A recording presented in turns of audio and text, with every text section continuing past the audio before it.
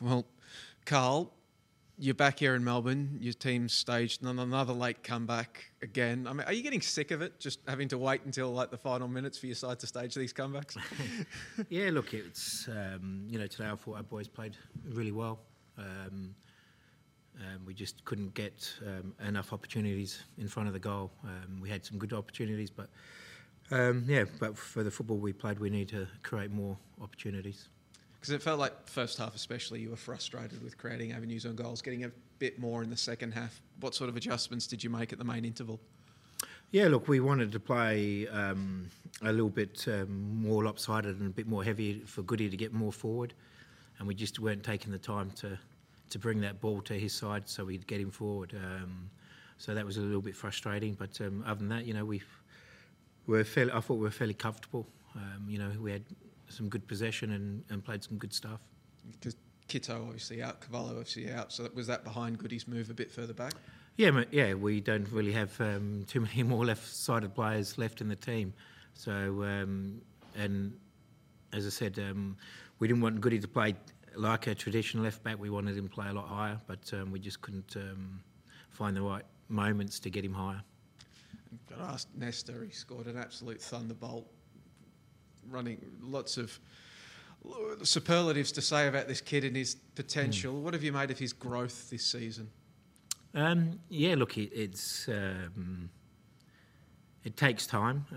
He is, as you say, he's a very rare talent that we have in this country, and it's important that we give him time to learn and give him time to make mistakes, because what he can do is quite frightening. Because I remember a couple of weeks ago when he did an interview for Channel 10, he also talked about making more effort in training and being a professional. How do you assess his growth, learning to be not just a footballer on the park, but learning to be a professional footballer off the pitch, and what all that entails this season? Yeah, look, it's a big part off the pitch for to make it have success, with his diet and how he sleeps and prepares himself. And full credit to the playing group. They really look after him, and I'd say some of the things that he does that they're not happy with, but they provide that guidance and support for him, because we won't have him here much longer, so we've got to enjoy him as much as we can. If you can bring out your crystal ball, I mean, how long do you think it'll be before he heads overseas, Nestor? Look, I suppose when we look at some of the younger players, that as soon as they get to around that 18 years of age, the ones that have that high quality seem to move on. So, but it's important that his, next move away from our club is the right one that's going to help him develop and be the world-class player that we hope he can be. What did you think of the penalty, Carl? Veart was involved. How did you see it? Look, it's I don't know. It's a tough one to take. I think, I think I've said it on a number of occasions. I just don't think we've got VAR right in this country. It's there, for bad mistakes, or and we're using it far too much. I don't know why it was even, something like that was looked at. If we're going to look at stuff like that, we're going to have, maybe 10 penalties a game, because you're always going to get contact on crosses and stuff like that.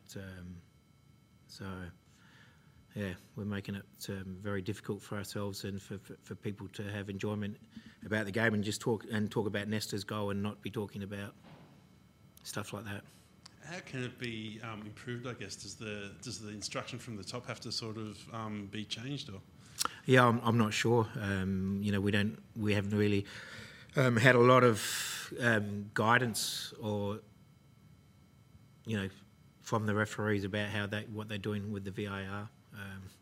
And I would say every club and every coach in the country would have their frustrations with it over the course of the season. So it clearly hasn't worked, I don't believe.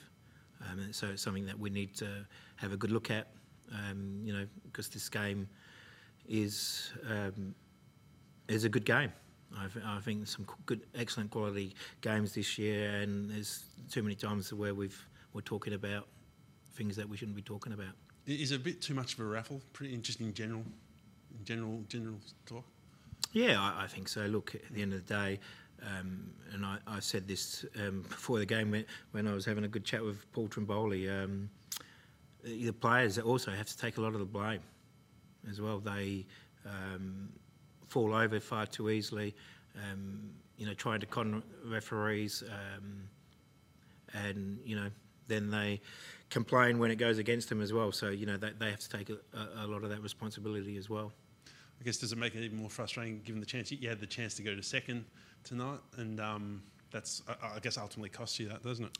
Yeah, I suppose it did. Yeah, but I think Victory the last couple of weeks have really improved. So I think what we've got left, 8 games to go. I reckon they're going to have a good push for the finals, and they're going to make it very difficult for whoever they're playing against now, because today I thought they were very good. Well, Carl, obviously not getting the win today, but you are undefeated in your past 7 now, but possibly the biggest challenge in the A-League men at the moment coming for you next week when you're playing host to Melbourne City. Are you getting them at a time as good as it possibly could be coming off this undefeated streak? Yeah, look, it's important.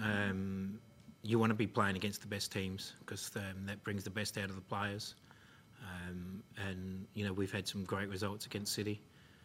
I think in the last 2 seasons, the only time I think we've lost to them was in the extra time in the semi-final last year. So, I'm looking forward to it. They're always exciting games with goals, so it should be a great test for our boys.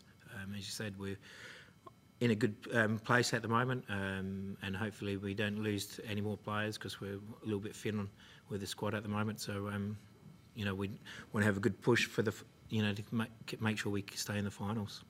And today, first ever staging of the Pride Cup. I'm not sure who takes it home, given that it was a 1-1 draw, but what did you make of today's occasion, the build-up to it, the educational work, and the day itself? It's very important, and I think it's great for our game that we've made it so public out there that we need to support all communities.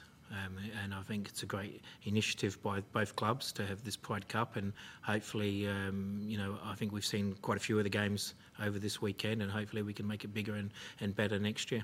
Because I was walking around the concourse today, speaking to some people who told me this is their first ever A-Leagues game they've attended because of the Pride game. Is that something that you've experienced in Adelaide as well? New fans that have never been to football before, brought in by things like this? Yeah, most definitely. I think it's important that we... at times I think our game gets a little bit of a bad rap, and it's important that we keep pushing it forward and keep doing things like this. And just any injury or fitness concerns to come out of this one? Just Ben Halloran, he fell on his shoulder, so he's got a little bit of an injury to his shoulder, and Popper, from the elbow that he copped, has also got a bit of he's at the moment doing a concussion test, so hopefully he pulls up from that. Was the Halloran, was that in the clash with Guerrier out on the far side? Yeah, the way he fell over, so just extended his shoulder. Cool. Thank you very much. No worries, thanks guys. Safe travels back. Thank you.